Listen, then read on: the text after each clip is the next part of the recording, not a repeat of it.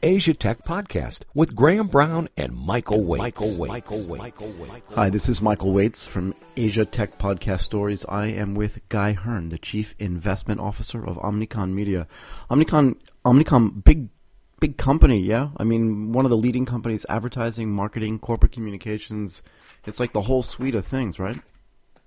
Yeah, absolutely. I mean, we obviously our base is in what used to be called creative agencies, advertising agencies. But I work across the media division, and we have lots of smaller businesses doing all sorts of specialist services. But one small correction: I'm the Chief Innovation Officer, not the Chief Investment Officer. Lots of CIOs. See, that's what I have on my brain, right? And that's my problem, is that I come out of that career of spending way too many years at Morgan Stanley and Goldman Sachs, and when I see CIO, my brain just processes it without me thinking. So, Chief Innovation Officer. I stand corrected. We all have to be CIOs these days. Everybody's a CIO. You could be the Chief Information, but you're not that either. You're the Chief Innovation. Exactly. So what does that mean, actually? So on the media services side of the business, what are you doing, actually?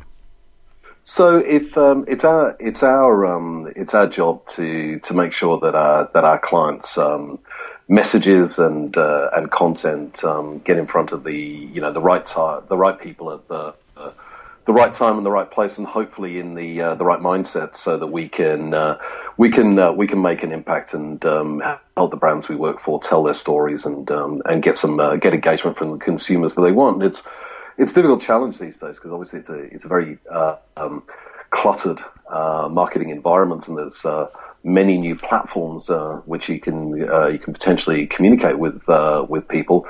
So it's all quite dynamic, very fast changing. The last 2 or 3 years, what we're doing has changed a lot, and it's a really exciting area to be in. New opportunities present themselves every day. Can you just walk me through this a little bit? I do a lot of work. Obviously, I'm in the media business as well, right? But I do a lot of work on the flip side, right? Whether it's advertising or public relations. And you're right, just trying to figure out, is it Facebook? Is it Twitter? Is it Snapchat? Is it Instagram? And that's just the new stuff. That doesn't bring in television and radio, which still exists, right? And other I'm going to keep. There's so much stuff. How do you figure it out, and what do you focus on? Yeah, so I think a lot depends on the type of challenges that the clients are trying to solve. I mean, you're right. I mean, TV still exists, and a lot of people still watch it. It's just a question that we don't have people's undivided attention as we used to have, and people are on multiple devices at the same time. So it's a question of what's the really about what the right time and right place is, right? So if I want to talk to you about your breakfast options at a fast or QS, what we call QSR, a fast food outlet, right? What's the best time and place and medium to do that in? Are you going to respond to that if you see an ad for it on TV while you're watching TV the night before? Yeah, maybe you might make a date for breakfast with somebody. It's possible. Or is it more likely that while on your mobile device on the bus or the train or driving to work, that particular bit of information or that particular message might hit you when you are actually feeling hungry and feeling like some breakfast stuck in a traffic jam. So it's really about the time and place and context and the speed of the purchase cycle, right? So people can make a decision to buy fast food twice a day if they want to do so. They'll make a decision to buy a household consumable, washing powder or something, maybe once a month or every 2 months. But you make a decision to buy a car every 3, 4, 5 years. So right. How do we keep our brand? How do we keep the brand in your consideration set when you enter that research phase? When you go from I really should change my car to now I'm definitely going to go and buy a new car. How do we make sure that we're relevant and present, so when you start making that decision, we're in your consideration set? Yeah, and also, how do you reconcile this whole concept of television itself is measurable, but not nearly as measurable as click-throughs, and we can argue a lot about whether that click-through really matters or not, because is it robotic? Is it part of a real-time bidding? All this kind of stuff matters. But how do you reconcile the data that you do have versus the data that you think you have, really. And I'm really curious, right? And again, I'm just really trying to figure out from my business perspective, how do I measure that?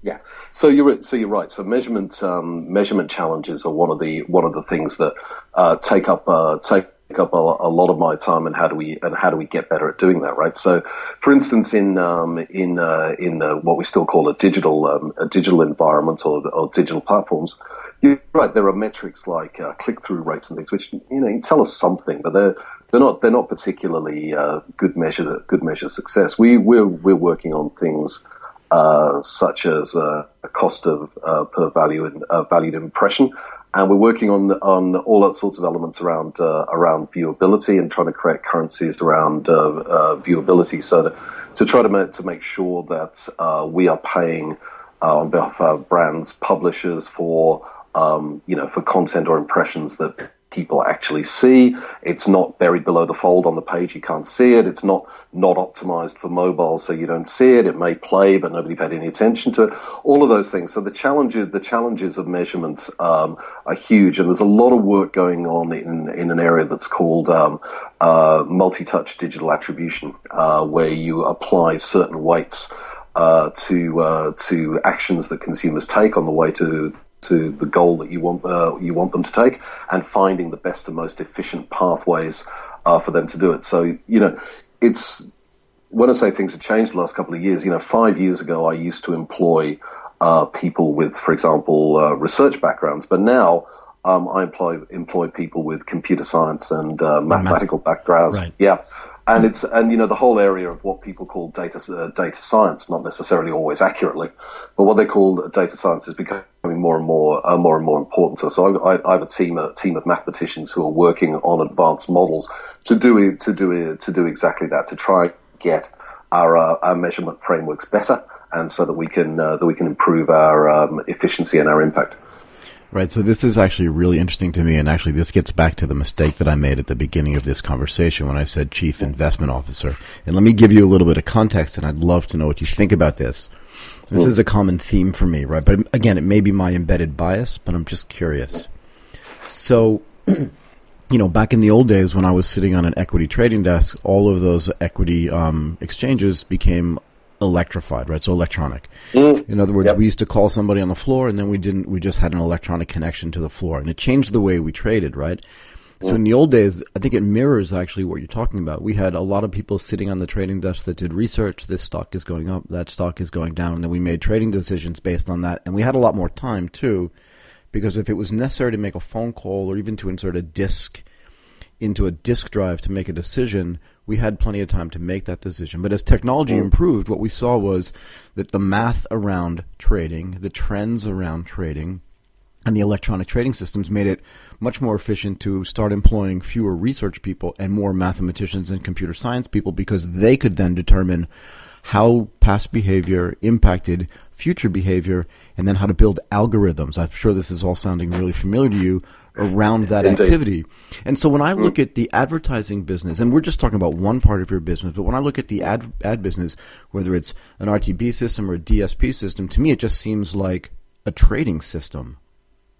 Yeah, I mean, a lot of it is about trading efficiency. You're right. I mean, not necessarily all the listeners will know this, but right.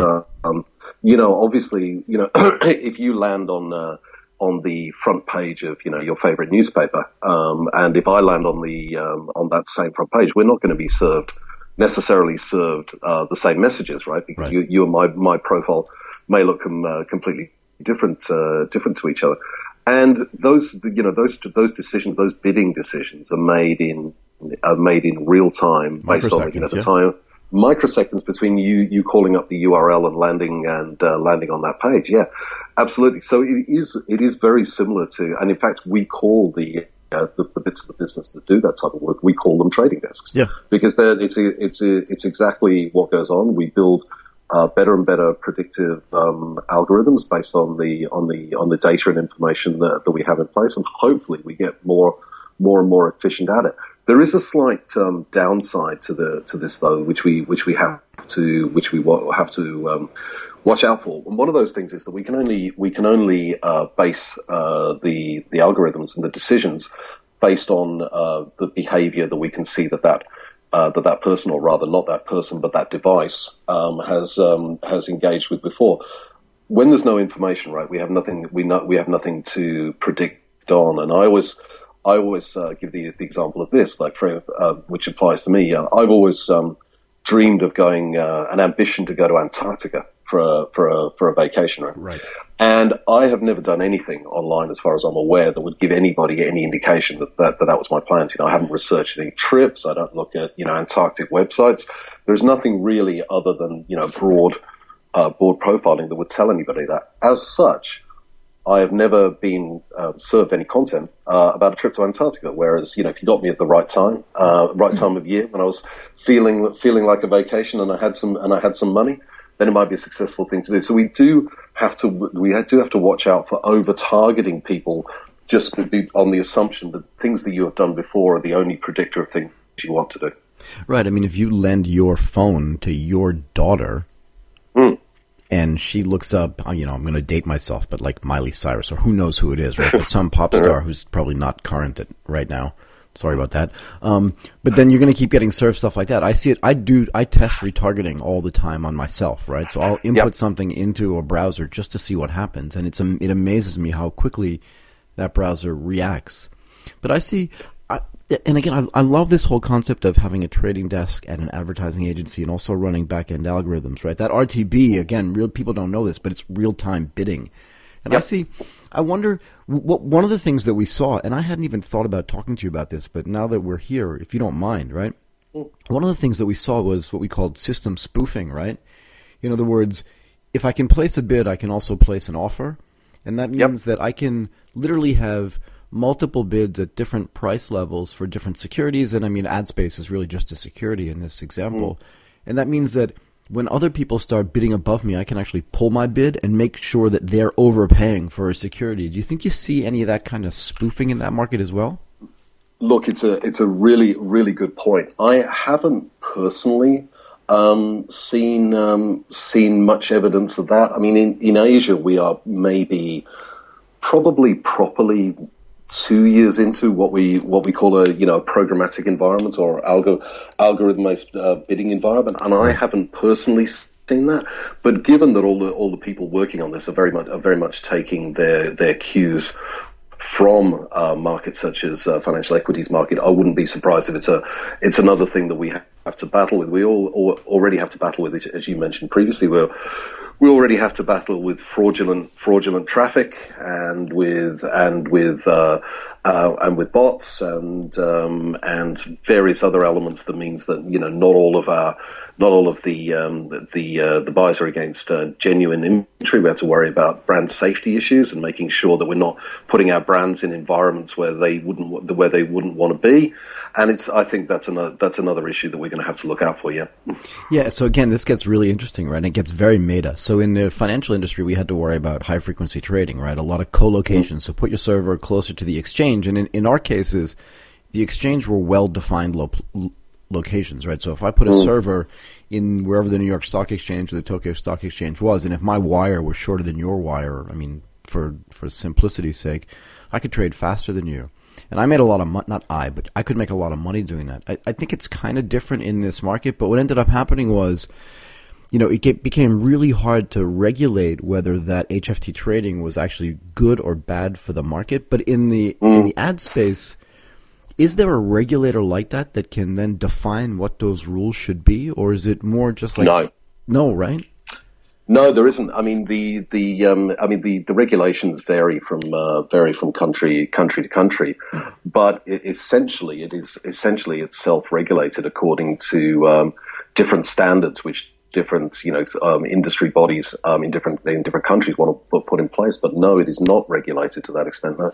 Right, and that's interesting because what I see is, again, back in the financial markets, it just became a really big problem, and it put regulators in a bad situation. There was a lot of sort of sturm and drang around that. But you actually have an opportunity then, right? Because if you can show your clients that not we're outside that market, but we're above that market, We actually know how to use all this data better than everybody else, and that's where your data scientists and your mathematicians and computer science teams come in.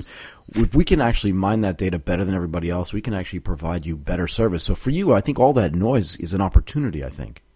It is an opportunity to show that we can do things better, and better doesn't necessarily always mean faster.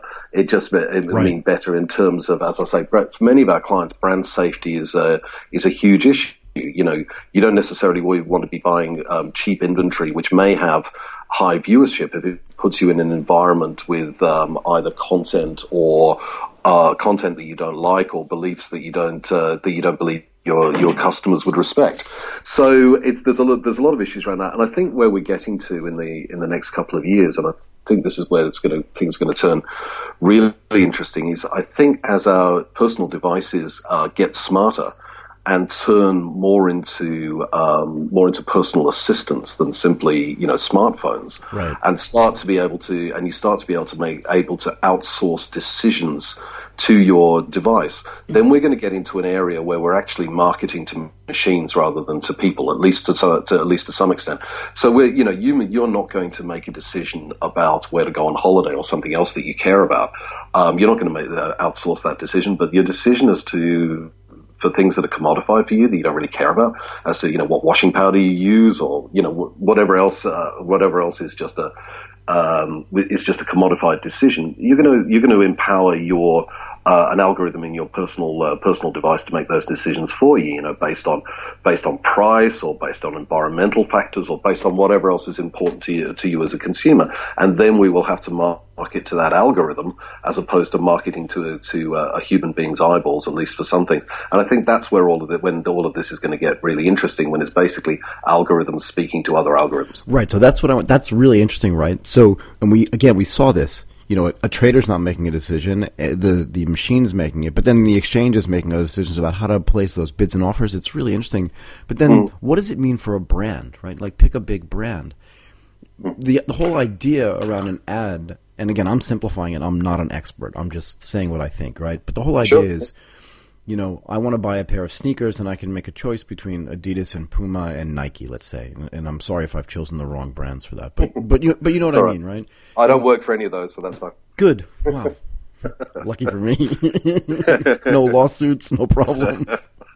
But if I pick one of those, the idea is, like you said, if I'm getting closer and closer to the sort of time and place that I'm going to make that decision, and I see and I'm indifferent, and I see an ad for Nike, I'm going to go buy a pair of Nike sneakers. That's the idea, that it's slightly, you know, I get to make a decision. But if it's an algorithm that has predetermined what I prefer, and then you sort of market to that preference, where do I lose, like, where do I gain my own ability to be, like, more deterministic about what I do and what I buy? So I think it's all going to be about the extent to which you genuinely care about the item at hand. And look, you know, so buying a pair of running shoes is, to, you know, obviously it's to some extent a personal preference. Whereas I say you may personally not care at all what shampoo you have in the bathroom, or what soap you have in the bathroom. You know, they may all be much of a muchness. The thing that you know, those three sneaker companies will have to do is not only just provide you with the right offer as you get to that moment of truth when you're making a decision. You know, with locational targeting now, we know. I know this sounds a bit scary sometimes, but we know when your device goes into the mall, right? And we know when your device is near a shoe shop or a sporting goods shop. We know that, and we know that because most people will leave open apps like, and just as an example, Facebook, right? And you leave that open. You don't close it and open it up, so it's constantly pinging for a signal every 30 seconds or 90 seconds, right? So we know a lot about your location. So if you're going into a mall, and we know there's a sports store in the mall, and we know from some of your browsing behavior, or rather, I should always make this plain, right? It's your device's behavior, not you. We don't know that it's a right. You don't know it's Michael. Being. Yeah. I don't know it's Michael. I know it's device ID 1234, right? Right. You know MAC address, basically. Yeah, and so that device ID we also know has been looking has been looking at, an e-commerce site around sports shoes, or we know that been reading an article about the marathon coming up in 2 weeks, right? So we know various contextual information that can lead us to make a decision and say, yeah, good chance that this device is in the market to buy some running shoes. Then you can put forward some sort of all the various brands can bid for the opportunity to show you something about their brand, be that an offer or be it a piece of brand content. And I think one of the other things around this is that, advertising itself is going to change, so that the messages you see from brands in the future, in the very near future, are going to be less like your traditional 30-second TV spot, and they're going to be much more about providing a utility and providing something useful for you to consumer. So, in the case of running shoes, it might be, hey, Michael, we can, if you just go in here, we can take a mold of your foot, and then every time you want to order a pair of running shoes in the future from any of our stores anywhere in the world, you can just hit this thing on your app, and they're going to come and arrive at your house, right? So in terms of making things easier for you, or giving you that experience, and say, hey, do you want, do you like white running shoes, black running shoes? Well, we haven't got any black ones, but we'll 3D print some and send them over to your place in however long it takes to print that, right? So I think a lot of it is going to be about providing useful convenience and utility to consumers rather than necessarily always showing a 30-second, emotion building, brand building film of some description. Yeah, I mean, I kind of feel like, and again, I'm not a normal consumer, right? I don't watch television, and frankly, I don't listen to a lot of radio. And to be fair, I haven't even lived in my home country, whatever that means anymore, in almost 30 years, right? So, and that makes me kind of a unique consumer. But I'm just really, I've been thinking for a long time about how NFC chips and, Bluetooth beacons and all this stuff will create this sort of really hyper-local advertising model. Yep. And I hear conversations about it a lot, but I don't see it in my own day-to-day life yet, even though I know the technology, both from a hardware perspective, from a software perspective, and from a desirability perspective, is there. I just don't see it yet. Is it coming soon? Or is it already there and I just don't notice? It is coming. I mean, I think there's a lot of test and learn being done in these sort of areas at the moment, and there's a lot of work being done on using near field and beacons, for instance, to create service experiences, right? So, in principle, you walk into the bank branch, if anyone does that anymore, or you walk into you walk into the retail store, and the assistant who comes to help you will already know certain things about your status to you to them as a customer, and your past purchase behavior before you get to go and speak to them. So there's a lot of experimentation going on in those areas. Is there any real tangible example to point to? In not that many, but there's a lot of testing work being done. Yeah, I mean, and I just actually, while we were talking about this, I just thought about it. There's a company in Thailand, I think it was bought by TripAdvisor, called Eatigo, right? And the whole point was, what's the restaurant around you and what's the deal that's associated with that restaurant, as long as you give the app the ability to understand where your location is. And, in America, there's all this big deal being made about privacy and location services and stuff. But to be fair, in Asia and in Southeast Asia, nobody cares. No, nobody does care. And to be honest, I've got a point of view about privacy, which I think maybe is slightly contrary to the mainstream of things. But I honestly don't know that privacy is what people care about. I mean, nobody wants to be exploited, abused, or ripped off, and of course, people don't want that. But the internet was not created to provide anonymity. It wasn't created to have a bunch of avatars bouncing around, behaving as you want. If you walk into a bricks and mortar retail store, right, you don't have anonymity.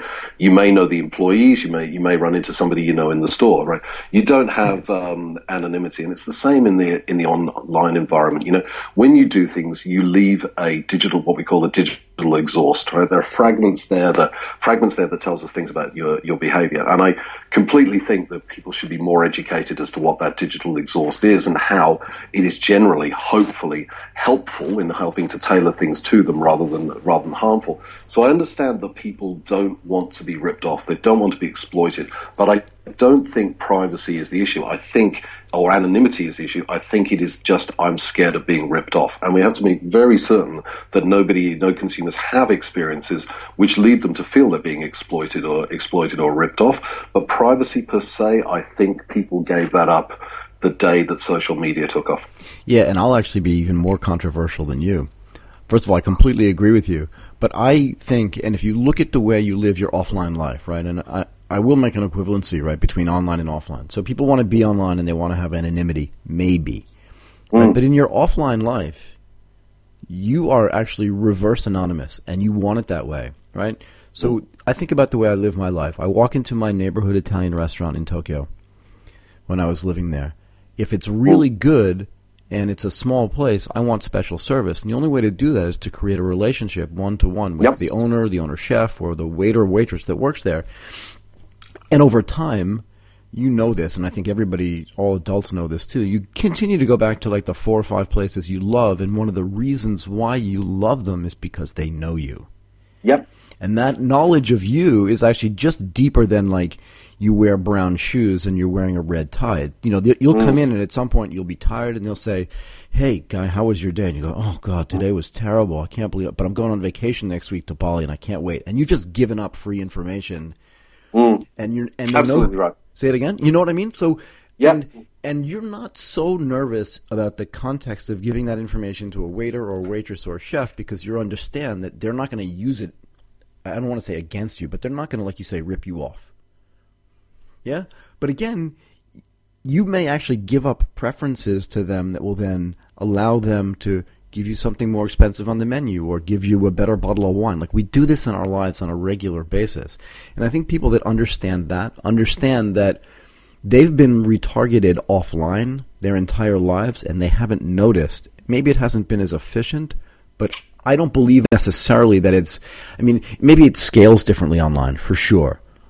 But I think privacy is actually a new thing. People live their offline lives by giving away information about themselves, whether it's in a local restaurant or in just a local shop.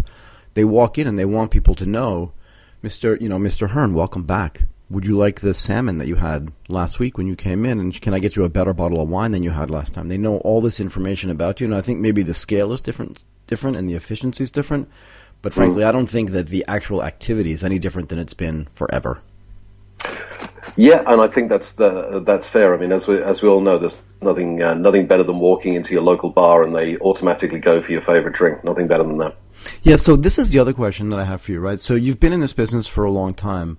When, like, and I kind of noticed this when, like, I was halfway through my career that I really started to better understand, like, what technology was going to mean, how it was going to be used more efficiently inside my business, and that if I didn't understand it, I was going to be disintermediated by people that did. Like, how do you keep up with all of the things that are going on? And it seems to me that things are moving way faster today than they were even 5 years ago. So what do you do to, like, keep up? Okay, well, you're exactly right, because the speed of change is remarkable. Is it Ray Kurzweil who says, that every day you wake up will be the slowest speed of change you'll ever see? Yeah. It really is like that, and it is hard to keep up. What I realized 2 to 3 years ago was that it was no longer possible in the advertising business to be a generalist, and I've been a generalist for much of my career, and it was the role of generalists was disappearing. You had to become a specialist in one area or another, and this is when we started hiring specialist mathematical skills, etc. So I realized that the other thing from a hiring perspective is I think it's really important today is that when you are bringing in new talent into the business, that you bring people in not to teach them, but for them to teach you. And I think that's increasingly what we have to do. The hardest challenge is actually being able to interview people for specialist skills in areas that you don't understand well yourself. So how do I know that this person is really an expert in something like programmatic trading? How do I know that? Because I'm not an expert myself. I understand how it works, but I'm not an expert in the implementation and execution of it. I think what you really have to do is to bring in people who increase the cumulative skill sets, bring people in who are experts in what they do and give them the freedom to exert that expertise rather than to bring people in to train in the old ways that you do things. I think you have to be just really open to new ways of doing things. The other thing that I would say is that in these areas of change, the greatest expert out there is probably only about 3 months ahead of you in their knowledge. And fair enough. It's not impossible to do. But look, you're right. You've just got to bring expert skill sets in, and I really do think the age of the generalist in our industry is over. You've got to be a specialist in some area. Right, so here's another really good question for me. So I'm trying to build my own media business, right? And the idea for me is that I can have a microphone, a laptop, and a partner kind of with the same equipment in Tokyo, and we can build a media business from scratch with very low cost because now the barriers to entry are so low.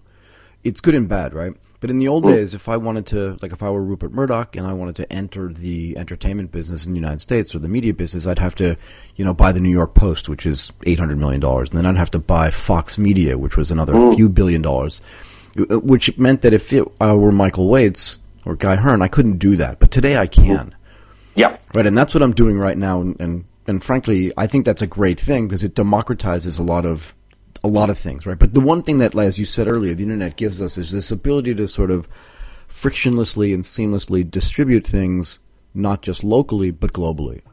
Yeah. So on the flip side, right, I always look at things as like a two-way market, but on the flip side, it also means that sponsorship, advertising, like public relations can also, like the barriers to entry to that are also lower. You remember because you were probably involved. Like Omnicom as a business is just an amalgamation of a whole bunch of smaller acquired businesses that took place over really it's probably the mid 80s to the mid 90s and continuing smaller now. But you know what I mean?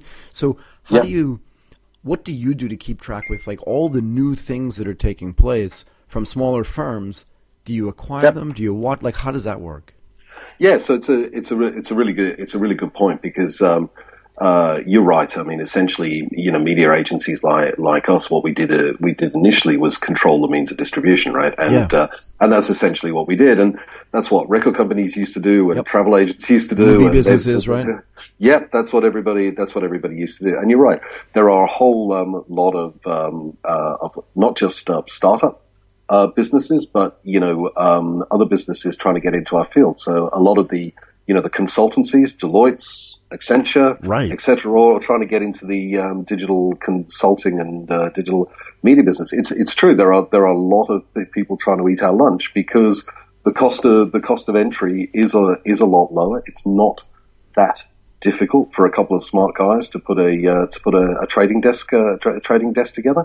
And it's and to then go public with large amounts of profit to them. It is a challenge, right? Acquisition is one route. Omnicom tends to be a bit more conservative about acquisition than some of our competitors, but it is something that our competitors do. They acquire, and acquiring skill sets is of course great. But whether just acquiring businesses so they don't compete with you, I'm not sure is such a good way forward. There are those means, or you have to make sure that you're moving up the value chain yourself, and that what you're doing is not simply controlling the means of distribution, is that you are actually adding some additional and new value into your clients. That means you need to expand the range of services. So you'd probably be aware, but maybe not listeners of this divide that we traditionally have in advertising, between media businesses and what are called creative businesses. Right. And the creative being essentially the guys who make the films, make the ads. And I think that's all going to come together again because creation of content is going to be the battlefield, because just as you setting up a media business has never been easier, it's never been easier for somebody to make a film, create a message. The costs of entry are low. The ability to collaborate with people around the world is easy. So it's the content space that's going to become a battle between the different types of agencies and a whole range of content providers we probably haven't even thought of yet. And it's really going to be the success is going to be about who can provide that full to market service for brands and make it easy for them and simple for them to do, from taking their growth objectives, turning that into a communication strategy, creating content that people want to watch, hear, or and share, and getting in front of them in the right moments. And it's going to be a battleground that a lot of businesses are going to be in. And it would be easy for established businesses like ours to lose that battle.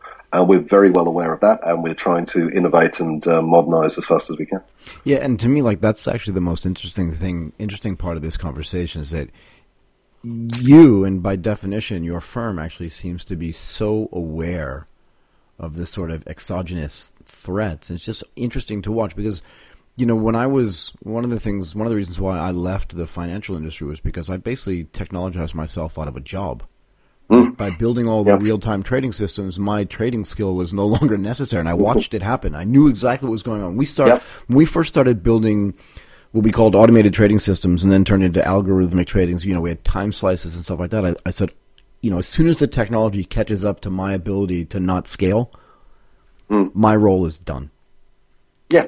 Right? Absolutely. Absolutely, I think so. And I do think that the agencies of the future may have fewer people in them. Certainly, as I've said before, way fewer generalists, if not none. And the people left within agencies, there's still going to be room for strategy. There's still going to be room for creativity, but there's going to be an awful lot of room for technologists and for data scientists.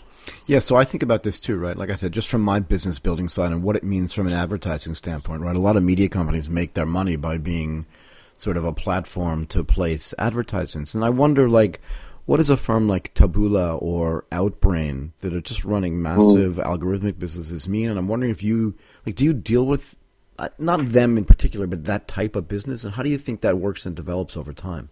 Because it's still new too. We do. I mean, we do deal with. We do work with Outbrain, yeah, and we do recommend and have relationships with Outbrain for certain types of clients, more in the in the high information space rather than than FMCG. So we do that. I mean, I think one of the things that I try to do, although it's a part of my job that I don't get as much time to spend on as I would like, but I do try to work with newer businesses to find, be they startup or not, to try to find opportunities to work together for our mutual benefit and for our clients' benefit. So it is something that is something that we try to do, and luckily in Asia there is such a hub's not the right word. There is such a burst of innovation going on at the moment that there's lots of opportunities and lots of things to look at. Yeah, I mean, I agree, and again, it gets back to what I'm doing too, right? I mean, one of the reasons why I love talking to you is because I feel like we're sitting on the other side of the table, right? We're trying to create a platform that's going to benefit brands and advertisers because we get to reach an audience that other sort of larger media companies will never be able to reach because they don't know who we know, and they actually don't even know what we know, to be fair. But you're seeing the same thing on your side, too, and that's why it fascinates me, the way you're using all this new technology and not getting leapfrogged by other sort of what would normally be considered faster and more nimble firms. It's just interesting to me. And so you'll also go out to new media businesses too to try to find out how to work with them, and that's actually awesome. It's it's a massive incentive for people like I am, and to be fair, I talked to a whole bunch of other podcasters and new media people too for the same reason that, like you said, you hire to learn, which is just a phrase I'm just going to keep using actually, if you don't mind. I will attribute it to you. Fine. No, but it's a great way, because what we used to do, right? I think the way people used to hire, and this is slightly off topic, but the way people used to hire, one was really to justify their own existence, right? I hired, Lisa because Lisa went to the same school that I went to, and if I went to that school, she must be just as smart as I am, and then everything's good. And the second was just kind of to replace yourself so you could get promoted, so someone who had your skills so you could move up and they could just do your job. But what you said is actually a really interesting take on this, right? I used to say I wanted to hire someone that was going to make me obsolete. But that's actually the wrong way to look at it. The way to look at it is I want to hire someone that I can learn from so that I don't get disintermediated and I don't become old-fashioned in the way I think. And that's actually a much better strategy, I think, for hiring people. Not that this is a show about human resources, but I thought that was really interesting, actually. Well, I think it was, and as I say, I think it was that moment when you realize, and it probably happens in every business, but that moment that you realize that you can't know everything. Right, as much as you try, you cannot know everything, and you've just got to try and deal with the speed of change as best you can. And I found that method works for me so far. Yeah, no, I love it actually, because again, just to get back to the human resources facet of this, a lot of people are afraid to hire people that are smarter than they are or know things that they don't know because it makes them, like I said, look outdated. But if you're open-minded enough, and I feel like I always have been, if you're open-minded enough and you hire people that are smarter than you are, just have a different sort of core competency than you do, then you get to learn from them, and it just means like your usefulness inside your own business just becomes stronger and stronger because you know everything you've known up until now, and then you know all the new things too, and that's really powerful, I think. Yeah. Exactly. That's the idea, and I think one of the things that still on human resources, but one of the things that gets talked about a lot is diversity, right? And people, when people say diversity, they often mean equality, right? Equality of opportunity, and of course that's essential to put in place. But when I talk about diversity, I mean bringing people in from different backgrounds that adds something new to the organization, adds a new perspective, a new skill set, and just makes things creates a bigger and better melting pot for everybody to collaborate with. And I think that element of diversity, particularly for us and maybe other industries as well, but for us in the advertising communications industry, haven't necessarily been that great at diversity in that sense. And I think we need to be much better at it if we're going to continue to prosper. Yeah, and I mean, to be fair, I think that no large corporations globally have been that good at any kind of diversity for a bunch of different reasons. But you make a really good point. Diversity isn't just like your background and what you look like and where you've come from. It's just what you know and your perspective. And maybe those things are combined. Maybe there's a combination of those things for sure. But I believe strongly, like you do, that diversity is kind of multi-layered and multi-matrixed. In other words, it cuts a bunch of different ways. And you're right. When I sat on a trading desk, the people that sat around me on that trading desk were a lot like I was.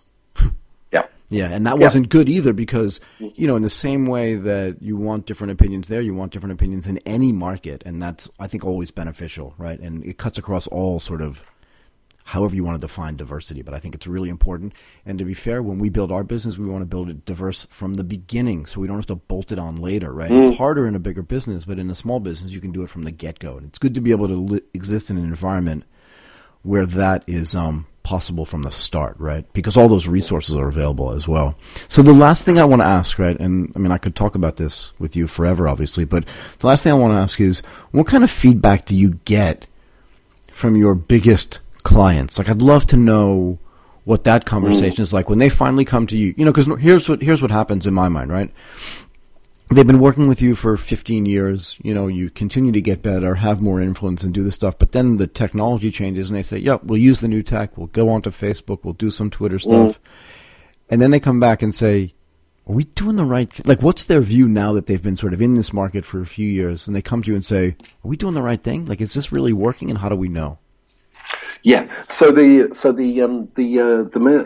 measurement challenges, right, as we said earlier, are extreme, and you do have to have a little bit of test and learn. New platforms coming online every day, and who knows which will immediately, right, which will work well and we which don't know. Don't. And I think one of the things that has happened to a lot of our larger clients is that procurement has become a much bigger player than used to be the case, right? And they're looking to see the return on investment and efficiency and low cost as they should be doing, right? But that's become a much bigger part. So you're having conversations with procurement about how you can demonstrate the value of what you do, and then this is where you're running into measurement challenges. So if you take something like econometrics, right? You can do econometric analysis of the impact of what you've done in the what you've done in the past on growing, sales volume, sales value, or footfall into store or whatever it might be. You can measure all of those things. The thing is that all of that looks backwards, right? You can't measure the impact of things you haven't done, and you're trying to work out all of this. I think that our clients are often driven by different clients, different things, but they're driven by different pressures. First, test and learn and experimenting with something new.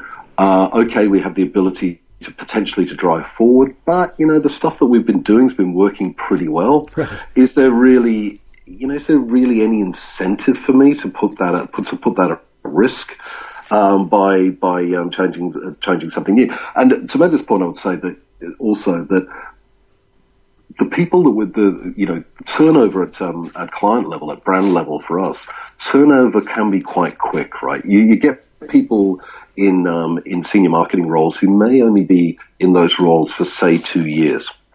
Okay. Now, 2 years, and a lot of the relationships that you have. I mean, I would love to say that my brand's within OMG, that it's all about the brand, and the brand stands for these fantastic values. And look, and of course, to some extent they do.